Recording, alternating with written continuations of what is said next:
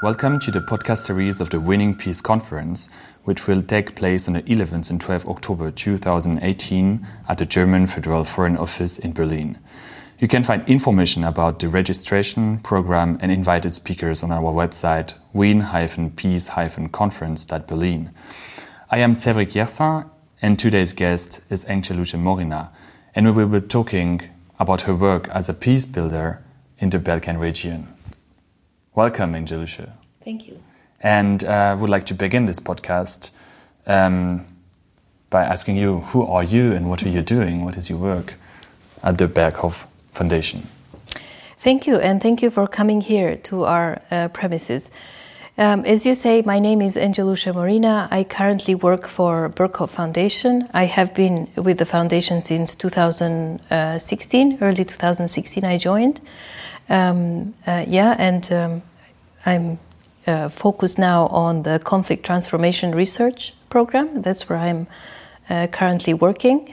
I started as part of mediation and dialogue program, and then I worked for both programs for a bit, and now I'm working for a conflict transformation research program. Prior to that, I have been part of what I like to call as think tank world. So I'm one of the think tankers. I worked a lot in Kosovo for many years. I ran a think tank there that focused on policy-oriented research, and we focused on socio-economic and socio-political issues. I also co-founded and chaired Pristina Council on Foreign Relations for a few years. Before that, I worked as a consultant for the Unity Group, it was called. This was the high-level negotiating group that was leading the negotiations between Kosovo and Serbia from 2005 to 2007. Before that, I studied Greek and Roman archaeology at University College London, and then diplomatic studies and international relations at Oxford. And then just recently, a few years ago, I did public administration, executive masters at Hertie School of Governance here in Berlin. So this is in a nutshell. Long story short. And the Berghof Foundation, which is based in Berlin, is a German foundation? Yes, I could say a couple of words about the foundation. So Berghof Foundation is an independent, non-governmental and non-for-profit organization that supports efforts to prevent political and social violence and to achieve sustainable peace through conflict transformation. The foundation was established by Professor George Zundel in 1971. To this day, members of Zundel family have a very important role as shareholders and trustees, and they remain dedicated to the organization's long-term development. Yes, we are based in Berlin, but we also have offices in south of Germany, in Tübingen, and depending on the needs of the project, we also have kind of sub-offices in other countries. For example, right now we have an office in Lebanon, and Sana in Yemen, among other places. And you are working mostly, as you said, for the conflict transformation program? Yeah. So maybe just to give a bit of a picture of what we actually do as an organization, and then I can maybe focus a little bit on exactly the work of the program that I am involved. So our vision is a world in which people will maintain peaceful relations and overcome violence as means of political and social change. So we consider conflict to be an integral part and often necessary part of political and social life, but we believe that violence in conflict is not inevitable. So we are convinced that protracted violence, which is what we mostly deal with, protracted violence conflicts can be transformed into sustainable collaboration when spaces for conflict transformation allows drivers to change, to prosper, and constructively engage with one another. So our mission mainly is creating this space for conflict transformation. And we work a lot with like-minded partners in different countries and in selected regions to enable conflict stakeholders and actors to develop non-violent responses in the face of conflict related challenges. So we do this in many ways, and while we do this, we rely a lot on the knowledge, skills, and resources available in the areas of conflict research, peace support, and peace education.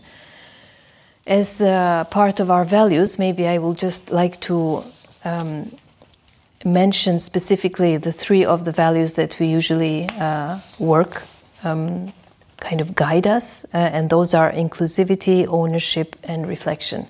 With inclusivity, we mean participation by those affected by the conflict, and inclusivity usually ensures that all relevant views and interests are addressed. And because it requires a willingness to engage, inclusivity contributes to the building of trust between actors and fosters a culture of peace and non-violence.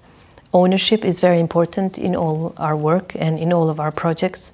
We are guided by the value of ownership, and this means assuming responsibility. Just as we assume responsibility for our organization, conflict stakeholders and actors must also have the resources to assume responsibility for conflict-related challenges. The last value I like to mention as one of the three important values is the reflection. And this means welcoming opportunities for contemplating and seeing things from new perspectives. Realistic self-assessment lies at the heart of learning and innovation, both for us as an organization and for conflict stakeholders and actors. So we also learn by doing, in a way. Conflict Transformation Research Program is a program that has been with the organization for quite a long time. And the main focus of the program is transforming protracted socio-political conflicts, and this requires participation of all stakeholders willing and able to bring about behavioral, relational and structural change. Our program builds on the long-standing experience in analyzing and engaging with civil society actors and resistance liberation movements in war-affected or post-war regions. So the central aim is to support the active participation of conflict stakeholders, both armed and unarmed, in inclusive process of non-violence resistance and conflict transformation. Main projects, I can just maybe very briefly tell you about the main projects of the program. One of them is non-violent resistance and democratic consolidation. This research project aims to address the long-term impact of non-violent resistance on the consolidation of democracy. It seeks to contribute towards a theory of resistance and political change. Another project is Salafi jihadi groups, or de-escalation trajectories and dialogue options. The project that I'm involved in is preventing violent extremism in Western Balkans, something that we can maybe talk a little bit more. We will. Yeah, and there are other projects such as women and post-war community leaders, the nexus of peacemaking and constitution building, which is a project that is handled by two programs, conflict transformation research and mediation and dialogue support program. Tell us a little bit more about the conflict transformation program. How many of you are there? Where are you involved mostly? Yeah, our program consists of 10 people so far. I think 10 to 12, depending on the student interns, and sometimes they stay for 3 months, sometimes for 6. But the number usually revolves around 10 to 12 people. I am part of the project that deals mainly with prevention of violent extremism, or as it's known by its abbreviation PVE, in the Western Balkans. And this project combines collaborative research and dialogue initiatives, and it's mainly focusing on the countries of Albania, Bosnia, Kosovo, and Macedonia. So we work together with 4 local research partners, and the approach is participatory action research. So we co-created the project and the project activities together with our 4 country partners in the Balkans. Before entering into the details of the work that you are doing there, I would like to have your analysis on the situation in the Balkans today. I would like to know, well, you have been working there at least since 2007, 2008, I believe, because you were involved in the negotiations around the Declaration of Independence of Kosovo in 2008. And I would like to know a little bit more about your experience there. How was it to be part of this whole negotiation progress?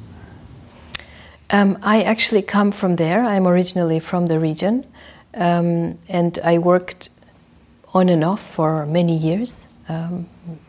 So I also have direct experience and was part of, as you say, a couple of very important processes. One of them was negotiations for the status settlement run by President Ahtisaari, or ex-President Ahtisaari. And they went on from 2005 to 2007. I was part of a group that worked very closely on what was known as Annex 5 of the status settlement. And Annex 5 was mainly dealing with protection of Serbian religious and cultural heritage. So there are a lot of Orthodox monasteries in Kosovo, and they are seen as very important part of spiritual and religious heritage of Serbs, Orthodox Serbs. And one of the requests, or one of the conditions in the negotiation process was the protection, the long-term sustainable protection of religious heritage in Kosovo. And with my background on cultural heritage, I was asked to join the group as one of the consultants for about 2 years. We worked together on coming up with the final version of Annex 5, which is somehow implemented, but not really to this day in Kosovo, because then Ahtisaari proposal, the status settlement proposal, is also known as Ahtisaari Plan, was incorporated into the constitution of Kosovo after Kosovo declared its independence. This was one of the commitments of the Kosovo government when they declared independence, to incorporate Ahtisaari Plan into the constitution. And so there are a lot of important points from the Annex 5 that ended up as part of constitution, but unfortunately to this day they're not implemented. So the Serbian religious and cultural heritage is protected to an extent, but many of the provisions are were kept hanging because there are still misunderstandings and disputes and different interpretations of not only constitution but the ongoing dialogue process between Kosovo and Serbia, because as you know it's ongoing to this day in different forms. It kind of developed from Ahtisaari plan to another dialogue process facilitated by EU, which is going on to this day. As we speak today, there is a meeting of the presidents with High Representative of EU, Mogherini, in Brussels. So they're still talking about the implementation of all the agreements that they have reached in the past few years, but they're not, unfortunately, being implemented properly. Is this a condition for Serbia to recognize the independence of Kosovo? The conditions were never clearly elaborated by any of the Serbian governments to this day. They still hold Kosovo as an integral part of Serbia territorial integrity, and this is very clearly stated in the constitution. That has not changed to this day. In a way, it's one of the conditions that Serbia changes its constitution in order to continue with the European path, as they call it colloquially. So, the negotiation process to become part of European Union has all these chapters that every country has to go through, and the chapter 35 is, I think it's rule of law chapter, and somehow this language of constitutional changes is incorporated in there. I mean, EU has a lot of ambiguity in their documents, so it depends also on the interpretation. But they see Kosovo as an integral part of territorial integrity. So in the discourse, political discourse, you don't hear clearly what the conditions are coming from from Serbia political stance. I think it's mostly that they will not very willingly recognize Kosovo. So yeah, and then the conditions as such are never listed. What they would need to see as conditions fulfilled in order to recognize. What they usually claim is that they see Kosovo as part of Serbia. This is also the discourse that you hear in different societal levels, but also you hear as a precondition, if I could say, it's the extension of the rights of the Serbs in Kosovo, and those extensions include a lot of preconditions. If I would say that, for example, one of the preconditions is to have what is known as the Association of Municipalities of Serbs in Kosovo to have executive rights. This is one of the main points of contestation, in fact, between Kosovo and Serbia, because Kosovo is not willing to grant executive rights to a certain community or a certain minority group in Kosovo. I understand that a lot of very powerful countries, such as the United States, the United Kingdom, France, Germany, Japan, recognized Kosovo as a sovereign state. Serbia hasn't, as you said. I would like to know more about how the Serbian government copes with this international pressure that I assume it is under. Can you talk about this? How is it for the Serbian government? Many countries have recognized Kosovo. It's around 120, if not above 120 countries, in fact, to this date. But the important point is that 5 European Union member countries have not recognized, which is also very problematic for Kosovo's future, because without these 5 countries, European Union cannot treat Kosovo as an independent country, as a unit. EU, therefore, cannot treat Kosovo as an independent country because 5 member states do not recognize. And you are talking about Spain, Greece? Yes, Cyprus, Romania, and Slovakia. And each of these countries can be analyzed separately why they don't recognize, but it's mainly internal issues, and I think for Spain is obvious. So that is kind of playing. How shall I put it?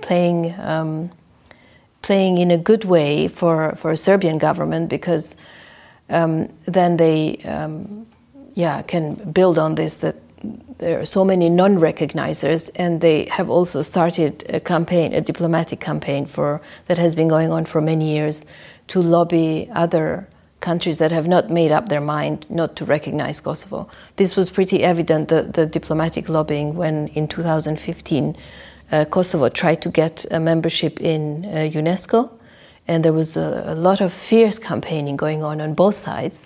But unfortunately, I think unfortunately for Kosovo, Serbia managed to play it pretty well for themselves, and the membership was not granted in the end.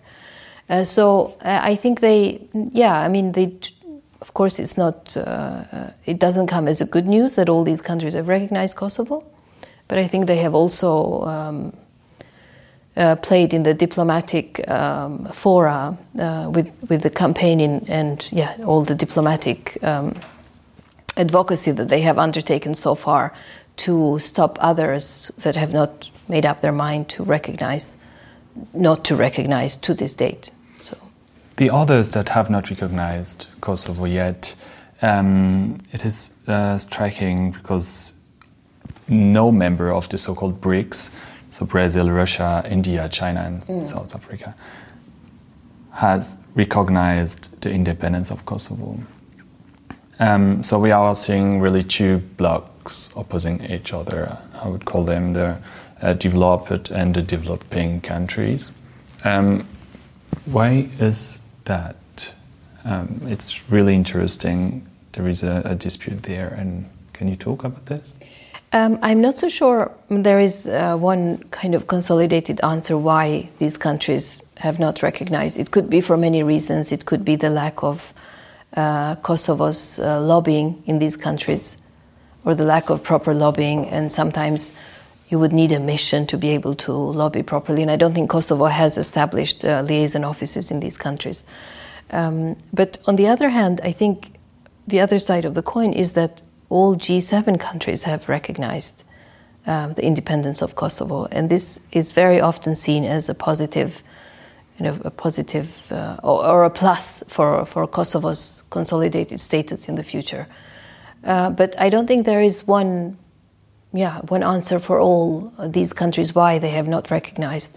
Recognition process is sometimes complicated, and sometimes it's really not that complicated. It's just a matter of writing a letter saying that we recognize you or not writing the letter without having any major reasons behind it. And does this situation impact your work in the region? And if yes, how does it impact it? Not really, because what we do is we don't usually, although it's part of our work, we don't usually focus on current affairs. We need to have an understanding of conflict drivers, and sometimes current affairs is one of the conflict drivers, but our main focus is not necessarily current affairs, or I think this is more of an issue of international lawyers or international law studies, or research on international law, public international law research, rather than the work the type of the work that we do, transforming or creating space for conflict transformation. I think if we were to ever get involved, it would be probably focusing on the peace processes. And Kosovo-Serbia ongoing dialogue could be, it is, as it could be seen, and it is a peace process, ongoing peace process that started, let's say, with Rambouillet conference held back in '98. So from that angle, it is something that we would recognize, or we would associate ourselves with, but not the recognitions and the lack of consolidated status that does not play as an obstacle to the work that we do in the region. And so let's talk about the work that you do in the region, maybe in details. So you have been working mostly on a topic, I believe, which is the violent extremism, as you said, and your focus is the prevention of the violent extremism. You said before you would talk of it as a PVE, the acronym for it. And as I have seen, you are focusing not only, but also on the question of volunteers fighters who are fighting for radical Islamist organizations in Syria and Iraq. I believe that people from Kosovo, the last report of the Berghoff Foundation, I believe, on that subject was already 3 years ago.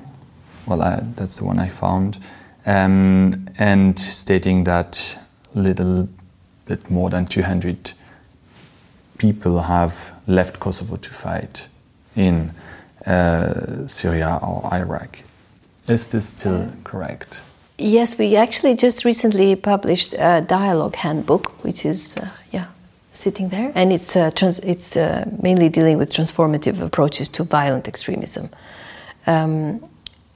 That is, there are many renowned authors who are part of that series. It's actually quite an important issue that has just come out. I think, when was it? May. Yeah, it came out in May. But that is part of the project that we are doing. But that's not the last publication that we will be seeing as part of this project. Just recently, we received country publications that we are in the process of preparing for publications, and they will be available very soon. But the project, the approach of the project is, as I mentioned, is participatory research project, and it mainly deals with or looks into why some communities are affected and some other communities are not affected by the phenomena of violent extremism. So we don't focus necessarily on individuals that are inspired to join these violent groups, such as Islamic State, but we focus on looking into the root causes and the drivers of the phenomena, and in particular looking into what makes the community affected and not affected, so what makes the community resilient, if I could use this buzzword, to violent extremism. And yes, we have looked more closely into this phenomena in the countries of Albania, Bosnia, Herzegovina, Kosovo and Macedonia. And we do this with 4 local partners in these countries. So in each country we have a partner that we work with. So far we have come across a lot of interesting findings that, like I say, it will be published very soon. In the form of 4 country reports, but also we will come up with a comparative report that will come out at the end of this year.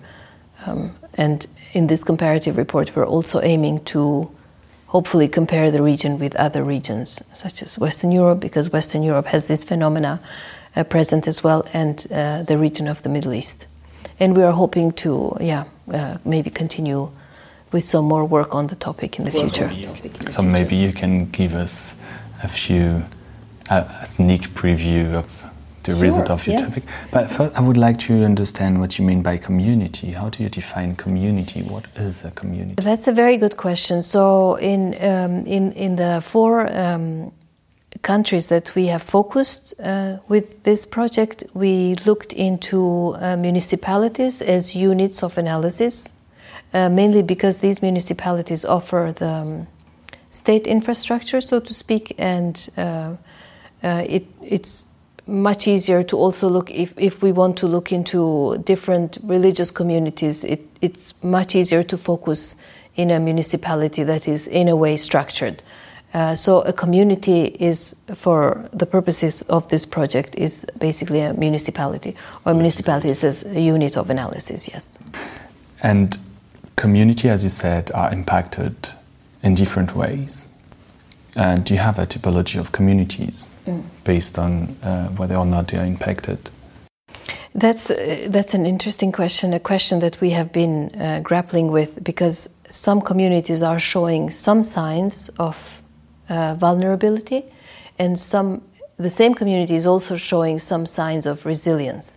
So there is no a typical community that is absolutely vulnerable or absolutely resilient. It's an interesting phenomena that is coming out of all these different countries or country cases, that there are some elements of vulnerability in all these municipalities or units of analysis that we and the partners have looked into, and there are elements of resiliency. It's PVE in general is a very complex topic, and I think we have just started, in general, the community of researchers focusing on this topic have just started maybe scratching if I could say, the tip of the iceberg in this very complex issue that I think it's probably going to be around for a bit. So for now, this is what we have kind of realized, that a community is not typically or very tightly resilient, or a community is not fully vulnerable to the phenomena. There's different nuances that could be present. And how do you do this study of a community? I believe that you're going there and observing, but... The nature of the project is participatory action research, so we do this together with our partners, but since our partners are based there permanently, it's them who actually are doing the field work, so they are talking directly to the community members, either via in-depth research interviews or in-depth interviews and focus groups. And we usually meet regularly with our partners, and we give our support in different ways. But it's the local partner that it's doing the first-hand research, so to speak. Which elements would you describe as which element do you find in communities most impacted by PVE? There are different. There's a lot of structural issues. There are socio-economic issues. There is, of course, ideology and impact of religion. So it's different.